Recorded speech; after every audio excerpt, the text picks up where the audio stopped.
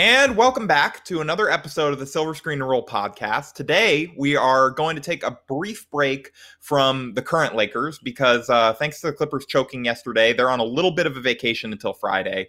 So while we wait to figure out who they're going to be playing in the Western Conference Finals, it is my pleasure to go back in time a little bit and be joined by Jeff Pearlman, a soon-to-be 10-time New York Times bestselling author, the writer of the upcoming book, Three Ring Circus, Kobe, Shaq, and the Crazy Years of the Lakers Dynasty, the host of the Two Writers Sling Yang podcast, someone you've likely read at ESPN, Bleacher Report, Sports Illustrated, The Athletic, or a ton of other places, and a man who was kind enough to jump on here with me, despite me asking him to come and speak at one of my Society of Professional Journalists meetings at Cal State Fullerton, and then me completely forgetting to follow up because I got overwhelmed with the demands of the semester and my job and wedding planning and just completely ghosting him. So, Jeff, I appreciate you being willing to overlook that and jump on here with me today. How's it going?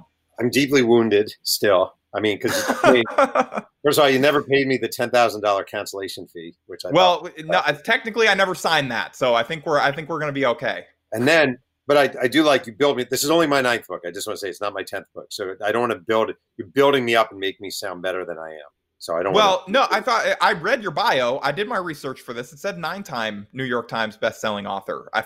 I think it's author of 9 books or something. Oh, okay. All right. But I'm happy to take it. Whatever you want. Either way, I was trying to get you one ahead because I am confident after reading this. Like I have read not the entire book. I'm not going to lie to you because it is hard to read a book while covering a playoff run. But I have read almost all of the book. It is incredible. I remember thinking, like, when you sent it to me, I was like, I don't know how much time I'm honestly going to have to read this. Like, I wanted to, but I was like, with everything else going on. And then I sat down and I started reading it and literally didn't stop for like 2 hours, and then like spent probably my entire honeymoon reading it, almost the entire honeymoon. And I'm still married. It's kind of amazing. Luckily she likes to sleep in a lot, so I was able to make it work. But the book is like, I'm not trying to overhype this, like, just because you're coming on here. It is honestly like one of the best sports books that I've ever read about a basketball, especially about like a basketball team. It's really great. I am curious though, like, what led you to this specific team and writing about it now? Because obviously, you literally wrote the book on the Showtime Lakers, but like, what about like, aside from the obvious about like this era of Lakers basketball kind of drew you back into this world?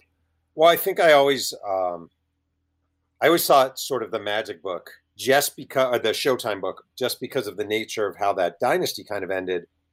The book had a very abrupt ending. Not that that's bad. It's just the ending was Magic has HIV and the press conference, it kind of ends. I mean, the ending to the era was abrupt. So there's really no other way to do it. Yeah, there was no other way to do it. But I always thought it was interesting how there's basically like, all right, it ends, and then there's like ba-bump, Sedale 3, and they draft Eddie Jones, they draft Nick Van Exel, and then you're kind of right back in it. And I just think this era, that Shaq, Kobe, Phil, Del Harris, a little Van Exel, a little Eddie Jones, Eldon Kemp, all these guys, it was just a really dynamic period to write about. And also when you're trying to get a book deal and you're thinking about what should the next book be, a question you always get from editors and from agents is, who would this book hang on? Like, who's the character? It's one of the flaw. A lot of like books that you pitch, they'll say, but who's that going to hang on? And here you have Shaq, you have Kobe, you have Phil. You have 3 grade A characters. Yeah, that the narrative revolves around. So I just thought it was a really good, fresh kind of topic for a book. Yeah, and like, I mean, not just like the character, because obviously all of those guys are single name people. Like, you didn't say their last names there. They're like, everybody knows exactly who you're talking about. Even Phil, like when you just say that name in an NBA context, people know exactly who that is. Sure. But it's not just that they're interesting, it's the clash between them. And like, I think the thing that I appreciated the most about this book is that it doesn't like kind of gloss over that stuff. I think that there's been a tendency in like the aftermath of it. And some of this comes from like Kobe and Shaq themselves doing damage control over like the intervening years while they were both playing. And then like into retirement for both of them saying, oh, it wasn't that bad. Like it was just business stuff, whatever. Like, this does not like paint that type of picture. It is very much the real of like what was actually going on within the team. And like, I just like, I appreciated that approach to it. And just like, so it's the clash between them, I think, as much as anything that like really sells this and like makes it a more interesting story than it would be even just aside from those 3 characters. Well, it's interesting because it was hard to get away from it. Like when I write books, I really love the side characters. Like I love Rick Fox, or I love J.R. Ryder, I love Mike Penberthy or Dennis Rodman. The J.R. Ryder section was genuinely hilarious. Just the rundown of all the different times he was late to practice, his excuses, like it was incredible. He was the best. He's so fun. And I love those. Like I love those stories, and I love sitting down with Rick Fox at a Starbucks or Samaki Walker at a coffee.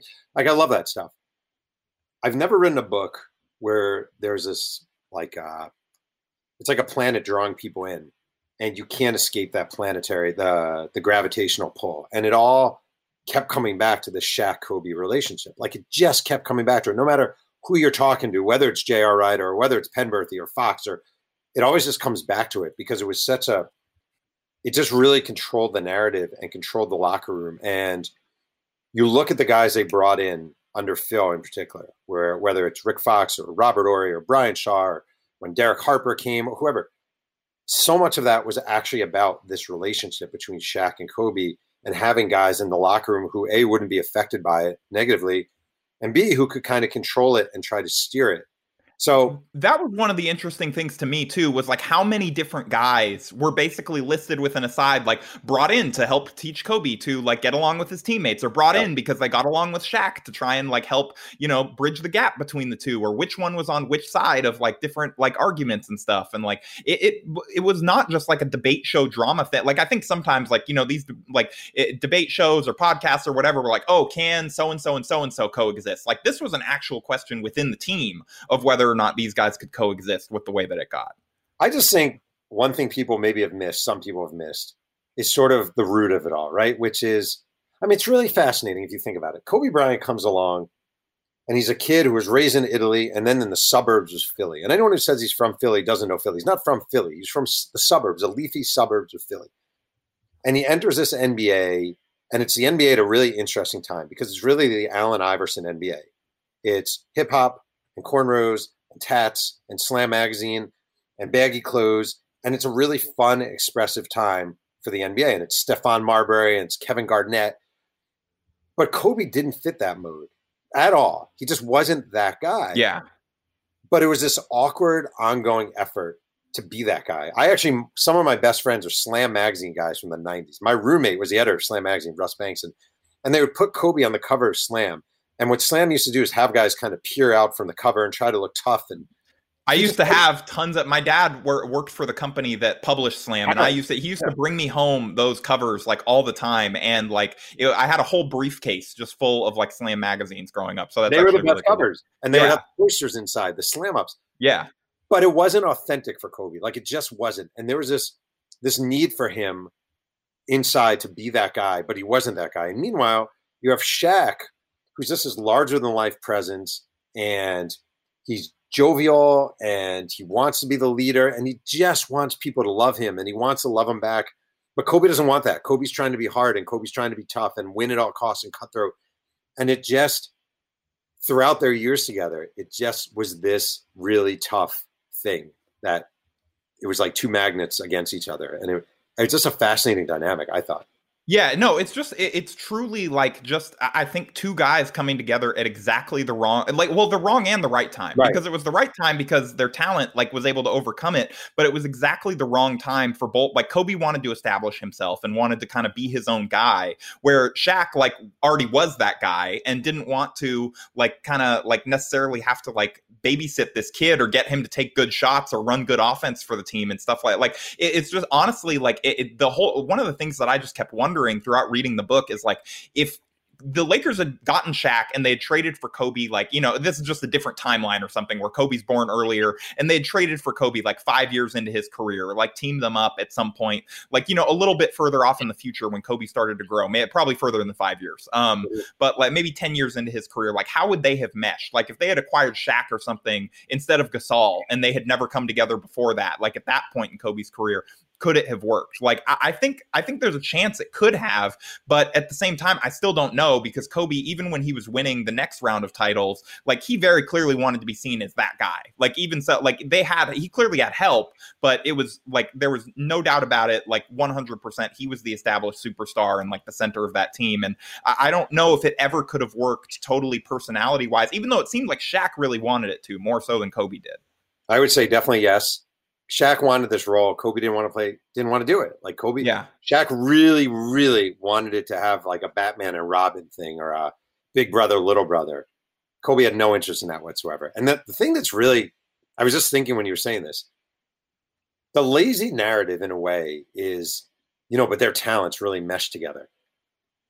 I don't know if that's really true. I just think they were both great. Like they were. I think maybe I misphrased that. I think it's more of just they were so good that it almost didn't matter. Like that they didn't mesh. Because even like one of the things I was writing about this today, because like I was actually writing about Shaq and Kobe in the context of Anthony Davis and LeBron James for later this week, just kind of comparing the two duos and like what they say about like the states of the NBA that they existed in. And like one of the things that I was thinking about was like even on that famous play, like probably the most famous play, like that where Shaq and Kobe came together to make a play, the lob in the Western Conference Finals in 2000, that essentially cemented that ring because the Pacers were never going to beat them. Kobe, that play starts because Kobe is trying to do his MJ thing. He's trying to break down Scottie Pippen and like show that he is the guy, and really only makes the pass because the entire Blazers defense collapses in on him, and Shaq is wide open, rolling to the basket, and Kobe throws him a perfect lob. To his credit, he made the right play. Like there were times during that year probably where he would have just shot it anyway. But Shaq catches the lob. Kobe almost reaches out for like a high five, and Shaq points up to the rafters and runs directly past him back to the teammates he actually liked. And I thought that it was kind of an interesting distillation of like that relationship just in one basketball play where like, yeah, they could come together, but it still wasn't because they were seeking each other out or something like that. Right. People try making it like, if you want to really talk about two talents meshing, Stockton Malone is a perfect example. Yeah. The pick and roll, two guys who did this thing really well and did it together cohesively. Maybe you could say Jordan Pippen in a way. They fed off each other. Pippen understood his role. But Shaq and Kobe were two guys who wanted to be superstars and wanted to be alphas. And it just so happens they were two of the 5 best players on the planet playing on the same team, surrounded by the perfect role players. So yeah, I agree with you. I think it was two really talented guys. But I think if it was Shaq and Vince Carter, probably would have worked pretty well too. Or if it was Kobe and another competent, really good big man, it probably would have worked. They just had that much talent. Yeah, no, they were really, really special. And like, again, the book gets into all of that. I want to talk about a couple more things and get more, like dive more deeply into this. But first, I want to pay a couple bills really quickly.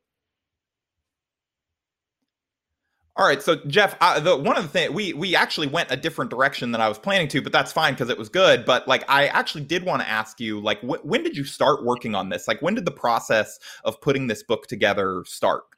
So it was probably about 2.5 years ago now, and it was way before Kobe's passing. Obviously, I just finished a book about the USFL that came out, and I was looking for a new topic. And then, like, what do you think people are going to get from it? Like, what did you learn during the process of this that comes through in the book, like that people maybe don't know or haven't heard before, or like what angles do you think that you got of this, or knowledge that you got from it that you just had no idea about?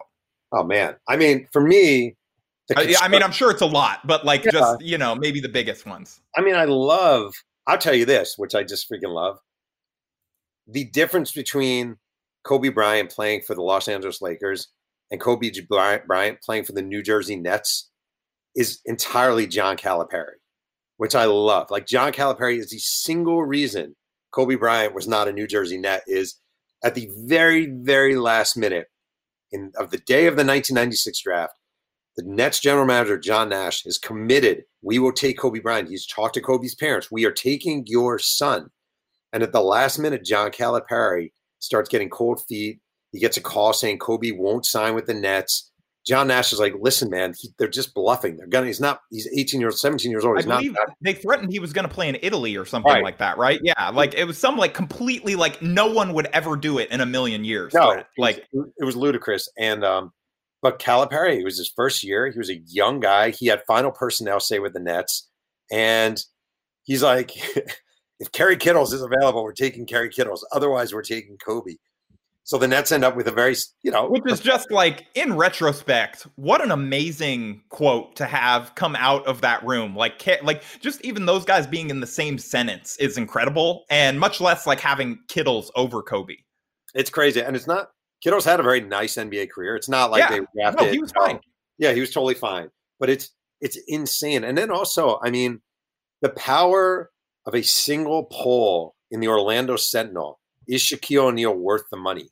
And this poll, and you would think, a lot of times I always think, oh, these things are overblown, or this is overblown, because you would hear about this poll, this newspaper poll, and it crushed Shaq. On And that comes through too. Like it like this was not just some like, oh, let's pile on the local media after the guy leaves or whatever. Like this genuinely offended him. And this is like, people got to remember, this is a time before social media, and I think even really the internet, like writing being a huge thing. So like the newspaper was what everyone read. Like all these guys probably read that. That was social media. And so he probably picked up this poll and like saw this stuff. Like, how could you not be offended? Yeah, he was really hurt by that. And that played a huge role. And also, again, like this, you want to talk about the savvy of Jerry West. I mean, the trade that doesn't get discussed enough, and I love the little minutia things. They don't have the money to pay Shaq. And he makes this deal with Vancouver, whose general manager is Stu Jackson, where they give him George Lynch and Anthony Peeler for 2 second-round picks. And Vancouver's really hemming and hawing. And Dale Harris, who was the coach at the time, actually calls over there, and he's like, look, we are giving you 2 guys who will be our 6th and 8th men, who are very good NBA players. We just need to clear the space so we can get this guy. You're nowhere near competing, you in Vancouver. So make the deal. And that deal, which Dale Harris actually had a heavy hand in, freed everything up. It's one of the genius little deals of Jerry West's career. It's just freeing up money for Shaq. Yeah, no, that was, I mean, that's been detailed before, but like just the saga of like going through every part of it almost minute by minute is crazy. Like that they were, like we don't think about it, like we think about now, like these teams planning for this like years in advance, but it was a totally different world with like no max contracts. So these teams were truly bidding against each other. And like basically like the Lakers ended up having to have a fire sale because they had to keep like going up on what they were going to offer Shaq. And it's just kind of like, it's wild to go through it minute by minute. It was just totally different NBA than it is today. Yeah. I love Dennis Rodman's brief time with the Lakers. I love J.R. Ryder's time with the Lakers. I love Shaq taking Mark Madsen, because I wrote in the Showtime book, AC Green reports as a virgin to the Lakers, and he's just mocked and ridiculed by the other players.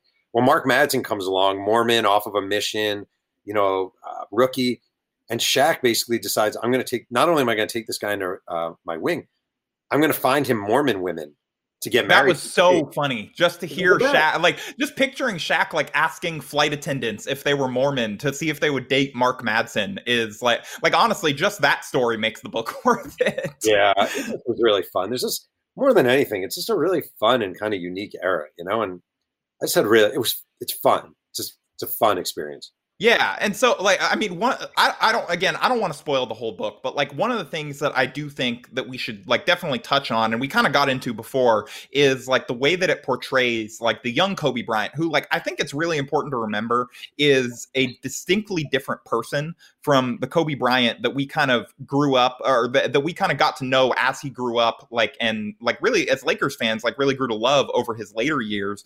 So I just wanted to read like a couple little notes that I made like while I was reading this book, because like my jaw was basically hitting the floor at various points. We have one story where Shaq, he starts out asking Kobe to pass more, and Kobe says, I think verbatim, "Fuck that, get it off the rebound if I miss, bro." We have Kobe during his rookie season asking Del Harris to run more post-ups for him instead of Shaq because he is sure that he can score. And we have Shaq telling Kobe to grow the fuck up and pass the fucking ball. And Kobe replying, make some fucking free throws, which is like, this is not the brotherly dynamic, unless, I guess depending on your relationship with your brother, this is not the brotherly dynamic that like, I think they tried to sell later on when they were like really trying to rehabilitate the image of that relationship and their partnership. Yeah. And like, I mean, I think that this is obviously it's a lot different than that. And like, what do you think that you learned about like, not just that relationship, but like the way that Kobe was viewed on this team as a whole, as this like really kind of cocksure young player that like, it was just fascinating because you don't hear about rookies now just straight up not listening to veterans or talking back to them like that, or very rarely. And it's kind of crazy that this guy at 17, 18, 19 years old was just basically telling his teammates to F off when they tried to tell him to change stuff, and like how just kind of almost in disbelief they were that he was doing it. It's almost interesting. It depends how you view it, whether it's admirable or offensive. Like you could look at Kobe's behavior and think, man, that guy, he was so confident. That's amazing, blah, blah, blah. But you could also look at it and say, oh my God, like what I feel like it's a bit of both, honestly. Like it's kind of an incredible achievement of his own, like, self-belief that he was that confident and ended up kind of being right. But at the same time, like, could the Lakers, I think the question, could they have won more titles, is like more trite, but like, could that team have maybe gotten along a little bit better and like been a little bit more effective had he like tried to, subjugate that and get along with people a little bit? This is just a very like this is a very different point of Kobe's career than he got to later on when he was winning the rings with Pau. Well, I always thought like, if you want like the telling Kobe, young Kobe, it's, second summer league, so sophomore, heading into his second year in the NBA, and he plays with the Lakers summer league team. And the Lakers have a guy on that team, Jimmy King, who was part of the Fab Five at Michigan. And Kobe, I mean, I heard this from a ton of guys from that summer league team. Kobe's goal was to destroy Jimmy King. He was just going to tear Jimmy King apart because he viewed Jimmy King as his obstacle, which is super weird because Jimmy King barely had an NBA career. He was a fourth member of the Fab Five, but he just wanted to destroy him. He wanted, he viewed Jimmy King as his threat, and he wanted to destroy him. And his whole career, again, like I always think of it this. Here's what I think is really telling about Kobe. He has those 4 air balls against Utah his rookie year in the playoffs. Yeah, that would have destroyed 90 out of 100 NBA players. 90 out of 100 end up like Nick Anderson with Orlando, where they are remembered for that moment. You basically have the yips the rest of your career in late games. Of your career. Yeah. You are the catcher who can't throw back to the pitcher anymore. Like that is what Kobe Bryant was looking at. And at that age, on that stage, that level, 4 air balls. I searched and searched and searched. I really did, trying to find any NBA player who ever had 4 air balls in a single game. I couldn't really find it. So, but his resilience and that he was back in the gym the next day, shooting from those same spots. And then a connective tissue to that all, it's 2004. He's going through the sexual assault trial.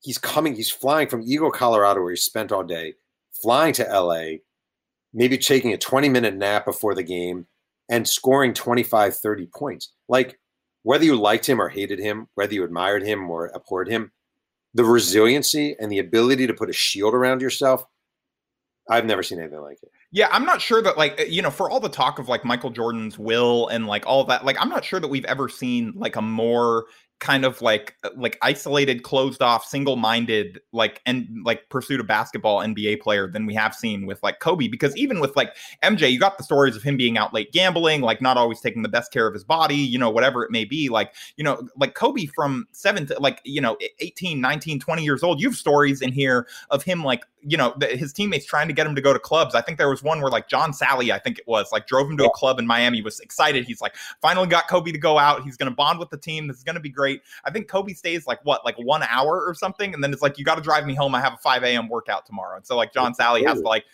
pack up, leave the club, like take off. And it's just like, he just was like, he was so determined that he was going to be a star and wasn't going to let like basically anything stand in his way of that.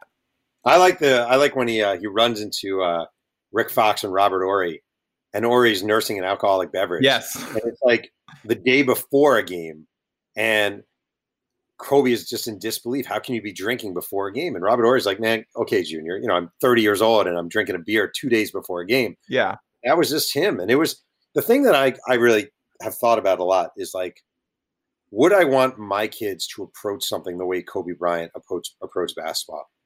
And I think the answer is no, because I just think Shaq didn't have the career Kobe had, but he probably enjoyed it a million times more. Oh, yeah, I think there's almost no question. Like none. And if you think about it, like Bryant resented the fact that Shaq spent his off seasons floating in a pool with a cigar, a hamburger, and a drink, right? Yeah, I think the fat burger trips at 3 a.m., stuff right. Like yeah. But I just think like maybe this is what I'm saying is sacrilege. I think that's what you're supposed to do. Like, you only live once. You are a basketball player making millions of dollars. You are supposed to enjoy your life. And I think the way Shaq went through his career, even though, again, he doesn't go down on the rankings as great as Kobe, I'd probably rather have that sort of experience than Kobe had.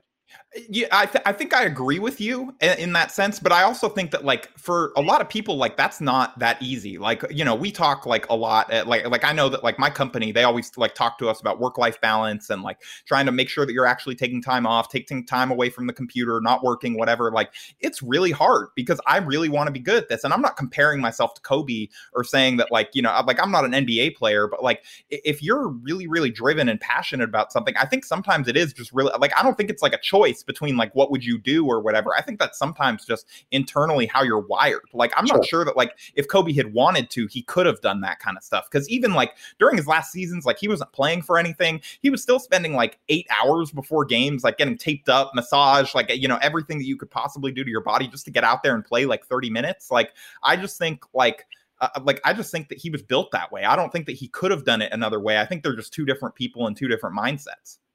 I agree with that. And I also think from a strictly work effort standpoint, work ethic standpoint, there's never been anyone more admirable. Like if you want an example of someone, I mean, in sports, if you want an example of someone who just said, this is what I want to accomplish and I'm willing to do anything for it. Because we all hear people saying, I'm willing, it's almost a cliche, I'm willing to do anything for my dream. Really? Would you move to South Bend? Nah, I don't know about that. Would you blah, blah, blah? Would you work 100 hours a week? I don't know if I do that. Like Kobe Bryant is actually the guy who said, this is what I want to do. And then he put everything he had into doing it. And I will say that is a very admirable, you know, work ethic and the doggedness and the dedication. It was one of a kind. And it's definitely, when I saw those people mourning him after his passing, I think what he represented to a lot of people was the idea that here's a dream. I want to accomplish that dream. And now here's what you have to do to do that. And he did it very well. No, I think that's one of the things that I remember a lot of us like writing and talking about right after the passing as well. Like, I think genuinely, like he showed like the city of Los Angeles and like, you know, like the Lakers have this reputation as the Hollywood team, the glitzy, the glamour, whatever. Like, I think he actually showed like Los Angeles and like the Lakers fan base, like an example of how to work. And I think it influenced the way that a lot of kids like growing up like me thought about like what you have to do to be good at your career. Like, I think that it influenced like, you know, just a lot of people like and showed them that like, okay, this is a guy that we can stand behind or get behind because like we know that he is never shortchanging us. Like even if he plays bad, it's not because he's not putting in like 100% effort basically.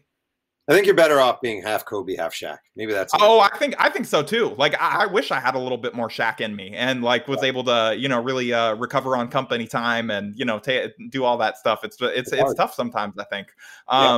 What other characters aside from, you know, we talked about Kobe and Shaq and, you know, actually we haven't talked about Phil that much, but like, you know, I guess like him as well. But like what other characters like stood out to you in the course of like reporting this that maybe like you've gotten into a couple of them, but was there anyone else that like just like jumped out as maybe a little bit more important than you thought? Well, I would say Dale Harris actually was one of my. You just don't think of him from this era because of the dominance of Phil. But I think and he's still not well liked among Laker fans, still like to this day. You know, so I went down to Dallas and spent a lot of time with Dale, and I met him at a country club. And Dale Harris's reputation or his coaching sort of period with the Lakers was hurt by a mere fact that he talks a lot. Yeah, he just talks a lot. He goes on and on and on. He's super smart. He's super nice. He has a lot of integrity. He's a really good guy, and he was not invited to Kobe's last game. And you could tell, or I could tell from talking to him, that really stung. That hurt. And what's interesting about Dale Harris that I think people overlook is he went out of his way Kobe's rookie year to protect him. There was a lot of noise from a lot of people saying this kid needs to play more. We need to get him in there. Dale Harris from the beginning was very adamant. He's not ready. This guy's not ready yet. He doesn't play NBA defense. He doesn't pass like an NBA player. His shot selection's not. He's not ready yet. We need to nurture him. And Jerry West even, Dale, you know, maybe we should give the kid more time. No, I'm not doing it. I'm not doing it. And I just think he gets lost a little bit. He did not have an easy hand. Nick Van Exel was a pain in the ass back then. Eddie Jones was a confusing player. Eldon Campbell was it was not an easy hand of players to deal with. And I thought he was kind of masterful with it all. I really do. I also love Nick Van Exel. Like I love that. It's really interesting. That Nick Van Exel is hilarious. Like he is a great dude. Great. And ridiculously good player. And it hurt Jerry West to get rid of Nick Van Exel, because in a lot of ways, Nick Van Exel was everything he wanted in a player. Like I also think like for GMs, those are the guys that they hold on to, like the guys that they found and unearthed. Like, you know, in the Nick Van Exel was a late round pick who they discovered. Like, yeah, well, he basically sabotaged his own draft workouts. He worked out for Seattle, and Seattle was really interested in him. And he just didn't run hard during the workouts. He was like, yeah, I don't care. And but he was a tough guy to have around because he could get really moody and just harsh, and Dale Harris and Nick Van Exel was not a good marriage. Not at all. What I love about Nick Van Exel, he's an assistant coach now. He's the most unlikely assistant coach in the history of the NBA. He loves Dale Harris. He considers Dale Harris a legitimately good friend. And he just was really important that first year. He really was as kind of this guy, as a third guy, or really a second guy in that Shaq, Kobe, Nick Van Exel thing. He just has an edge to him that I love, like this tough edge to him. Now, the other guy who also, again, from that era, freaking Eddie Jones. To me, the dumbest thing the Lakers did was the Eddie Jones for Glenn Rice trade. There was always this myth that Eddie Jones couldn't work with Kobe Bryant. And I actually talked to Eddie about it. He's like, that's preposterous. We actually played really well off each other. I just think Eddie Jones was a much better all-around player than Glenn Rice. And they went for a shooter, and then they found Glenn Rice couldn't really create his own shot. Yeah, no, and like one of my favorite details, like in the book so far, was not just like the Glenn Rice's like lack of a fit. It was Glenn Rice's wife calling Bill Plaschke apparently, and like leading to about a 700-word column or something. And I'm assuming the LA Times, right? Like where like she criticized. I think she accused Phil of directly trying to sabotage him and like setting him up because he wanted, what was it? He like wanted to like establish Kobe more and prove that like Glenn Rice couldn't work. So he was setting him up to fail in the NBA finals. Like that was, yes. And my other thing with Glenn Rice is he that makes the Ayesha Curry, like the NBA is rigged tweet look like just an innocuous, you know, like promotion of her book or something like that. I agree. Rice shows up, they make the trade, and Dave Wohl is an assistant coach with the Lakers, and he used to be with the Heat. And he's telling Kurt Rambis, who's the intern coach at the time, he's like, yeah, you're going to love Glenn Rice. He's awesome, blah, blah, blah. Glenn Rice shows up, and Kurt Rambis sees him for the first time, and he says to Wohl, he goes, God, he's fat. And Wohl's like, what do you mean? And he's like, you can see the rolls in his neck. And Rice shows up, and he's immediately taking these shots, and Rambis was telling me you could see as soon as he was releasing the ball, the shots were off. And he was just confused by what he got because they thought they were getting dead eye shooting Glenn Rice. And he ended up being okay with the Lakers, but it was never really a good fit. It just wasn't. Yeah, I mean, like again, like that, you know, they won 3 titles, and you know, I think he ended up being okay. But you're right, like I think there's a chance that maybe Eddie Jones like could have worked, and like he was somebody that I didn't honestly know a lot about. That was like I probably started following the team around like 2000, like, and it's not a bandwagon thing. That's just when I was old enough to start liking basketball. But like I didn't really know much about those years, and so for me, that was almost one of the most interesting parts of the book was like the kind of like not aborted, but like kind of failure of a Magic comeback that nobody ever really talks about. We just he retired, he came back, he played in the All-Star game, and then was never seen on a basketball court again. The Magic comeback was one of my favorite parts of reporting on this book because it was really preposterous. Like it was almost like I said to someone before, it was almost like how you hear people now like my age being like, oh, millennials. It was like Magic comes back and where's Kareem? Where's Worthy? You know, he's playing with Van Exel and Eddie Jones and Sedale 3, and he's basically, and Cedric Ceballos, and he's basically like the franchise. Chice. Yeah. He's like, I can't work with these guys, you know, and it was just it was a poor fit of 80s sensibilities with 90s selfishness. It did not work. No, it honestly reminded me a little bit of like Kobe's later years and like whether or not stars are just destined to do this, because like it was kind of like how Kobe probably felt. I mean, he was less, I think, like free speaking about it in the press than Magic was during those years. But like, you know, like Kobe, I think at some level, like didn't really understand. Like you hear the stories of him like throwing all of his teammates' Kobe shoes in the trash, saying they don't deserve to wear them after like a loss and a rebuilding year. Like I think Magic, you know, if his teammates were wearing his signature shoes at that point, probably would have considered a similar thing. Like he just like it just the dynamic between him and the young guys being all like, who's this old dude that's coming in and telling us what to do? And like Magic being like, who are these kids that are not just listening to me? I'm Magic, I'm Magic effing Johnson. Like, and that was just again like one of many wild parts of this whole journey. Was there anyone like who was the hardest to get for this book? Like when you were trying to assemble all of the interviews, was there anyone that you really wanted to and weren't able to? Well, Kobe. Yeah. Kobe was yeah. I guess that's probably the obvious one, but and that I mean, it happens. You know, like every book you write, there are people you don't get. And yeah, it happens. Kobe was disappointing, but he had just come out with Mamba Mentality. You know, the book, as you know, it delves into the Eagle Colorado situation quite a bit. I understand why he didn't talk. You know, it was a period of his life that he didn't sort of really talk about, and but that was a bummer. Yeah, I mean, like, who was the hardest to get then? Outside of Kobe not being able to get him, like, were there any, like, you know, you had to, like, basically, like, track down a flight last minute, meet them somewhere at a Starbucks for 50, like, any crazy, like trying to track somebody down? Maybe my best track down story ever for a book was J.R. Ryder. That really lines up with kind of his rep in the book. So Ryder lives in Arizona. I couldn't get a phone number for him, or at least one that worked.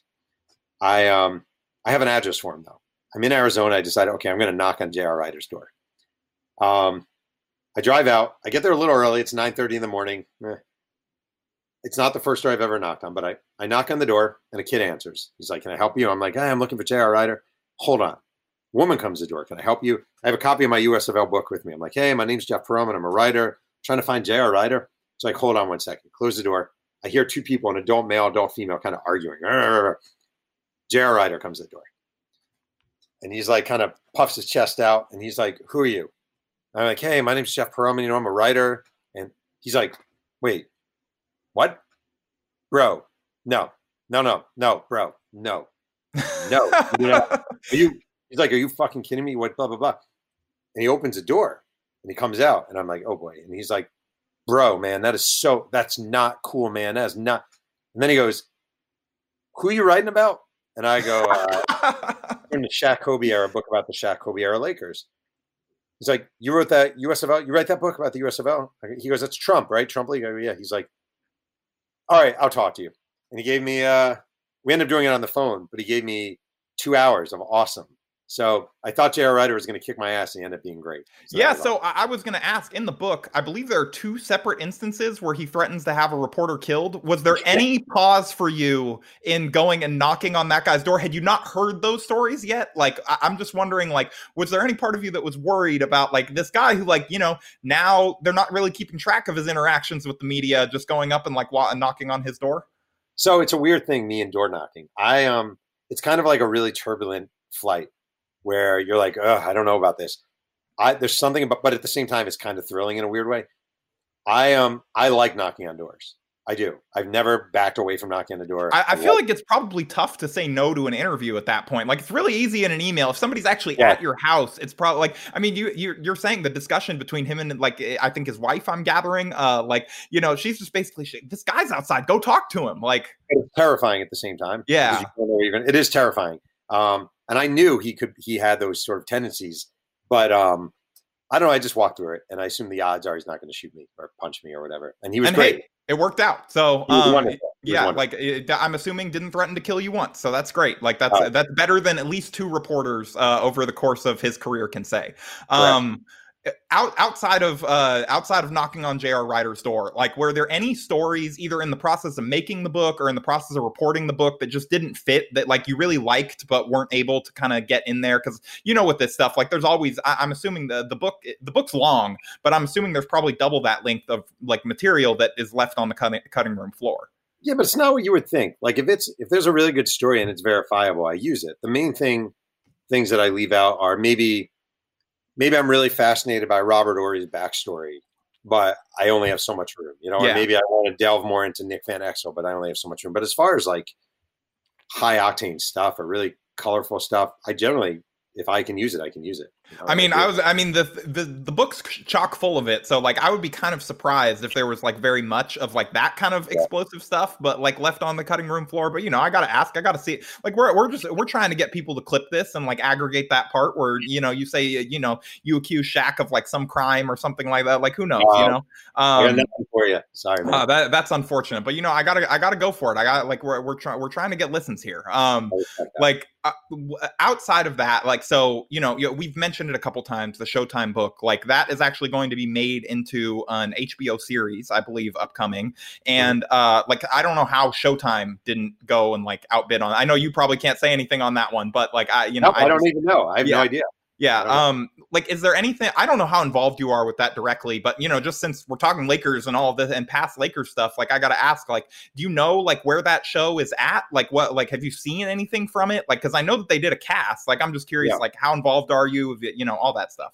So I am, I wouldn't say I'm super involved. My wife and I were giving cameos in the pilot, as were my kids, which was awesome. Oh, that's really cool, actually. Yeah, the pilot's great. I saw the pilot. I'm guessing you play like #1 Laker fan family, like no? No, I am a reporter. Okay, that makes sense. And my wife was the secretary to Rod Thorne, the general manager of the Bulls. Oh, okay. But it was cool. It was great. And everything was rolling and everything was great. And then, of course, COVID happened, so they stopped filming. So I think they're trying to schedule to film again in I think they're trying to schedule to film again in January, hopefully, but COVID, who the hell knows? Yeah. I mean, I'm just really excited for that one because, like, given the subject matter and the material already is incredible, and like HBO kind of has this reputation for like even sometimes taking that stuff up a notch just with the caliber of acting. You can see it right in front of you on screen and like all of that stuff. Like, I'm really looking forward to that one, and so I wanted to ask about it. I mean, honestly, like that's all I got. Like, I really appreciate your time. The book is incredible. Can you tell people where they can find you? Where is the best place for them to help you out by buying the book? And then I think I saw you tweet yesterday that if people send you screen grabs of them pre-ordering, you're sending out stickers, I believe. So just like, plug everything that you want to plug. Sorry about that. That's okay. Yes, sir. Very 2020. J.R. Ryder's calling you back. He wants to talk more. Yes. My website is jeffperlman.com. I'm on Twitter at Jeff Perlman. And I've been doing this thing where if you just send me a screenshot of your order, I have these these Kobe stickers and book stickers and different stuff. And I've been raffling off a bunch of Laker t-shirts and just try to get audience engagement. And people can buy it wherever's comfortable for them. I'm in no position to tell people where they should buy a book. Well, I'm just flattered if they read it. Yes, I would definitely, #1, I would recommend all of you buy it, read it. Like, if you are a Lakers fan, like seriously, like I was probably laughing once at least every other page. Just like some of these young Kobe stories are just incredible. Like, and it's just so like it's almost to the point of like it almost feels like he's like when you watch the Nike ads and you watch how he tried to present himself. Like, there were times where it felt like a character, but like from getting the behind the scenes stuff, like that's really just how he was. Like, he was like he was such an asshole sometimes, and it's just like it's honestly hilarious to read about, like from a 17, 18, 19-year-old kid that was just so sure of himself, just basically telling off these adults and wanting to go do his own thing. Like he like his like the young Kobe really, I think, shines through in the book, like in a way that I don't know that we've seen him like presented as like kind of clearly and honestly before, where I think there's usually an attempt to kind of paper over it and smooth it out and whatever, and it's just like, no, like that's who he was. Like, he was just difficult to be around, and like he was a difficult teammate, and they don't shy away from that. But I think that it's honestly like that's part of his journey, and that's part of what made him who he was. So like, if you appreciate the good part of it, like you have to remember that there were also like drawbacks of it, and like that's just kind of how he was. And I just want to say, I really mean this. I don't think it takes away from who he was, and I don't think so at all. Right. I think it is okay. I started my career at the Nashville Tennessean. I was a little asshole punk who thought he was the greatest reporter ever. Like that's part of my journey is maturing and having people say to you, look, you can't be this way. You shouldn't be this way. You need to be this and that. And we all have that journey one way or another. Yeah. And I really don't want people to feel like I am like trying to destroy Kobe or destroy his legacy or anything. I am a huge admirer of that guy in his career. It was just a portion of it. Yeah, and honestly, I mean, #1, you get into that in the foreword because obviously with everything that's happened, like you have to acknowledge that like this is not a full portrait of his life and everything that happened to him like afterwards. And, you would like, obviously that's something that you realize anyway, but especially with him passing in such a tragic way, like, I was glad that you got into it in the foreword right up front, kind of given what was coming. But also like, I think the thing, like, there are going to be diehards who get mad at this, who just don't want to hear like anything bad about Kobe. But like, number one, I think it's part of the story of his journey and what made him the way that he was and as successful as he was. And number two, like we know from Kobe that like he was an obsessive storyteller by the end of his life and the end of his career. Like, I don't think that, even if he didn't want to participate, I think that he would have respected like telling the entire full story of how someone was, because I think that was the kind of like narratives that he tried to craft and weave and stuff like that. Like, I just think that he respected the storytelling process. And like, I think that you can't tell the honest story of Kobe Bryant without the difficult younger years that were him kind of coming into his own and figuring things out. Like, like you said, we all go through it. It's just not necessarily as on the public of a stage. Well said. I agree with everything you just said. All right. So again, like Jeff, I really appreciate you jumping on with me. That is going to do it for this episode of the Silver Screen and Roll podcast. You can find us on Apple Podcasts, Spotify, Google Play, like anywhere podcasts are found. And we will be back with another episode for you guys tomorrow.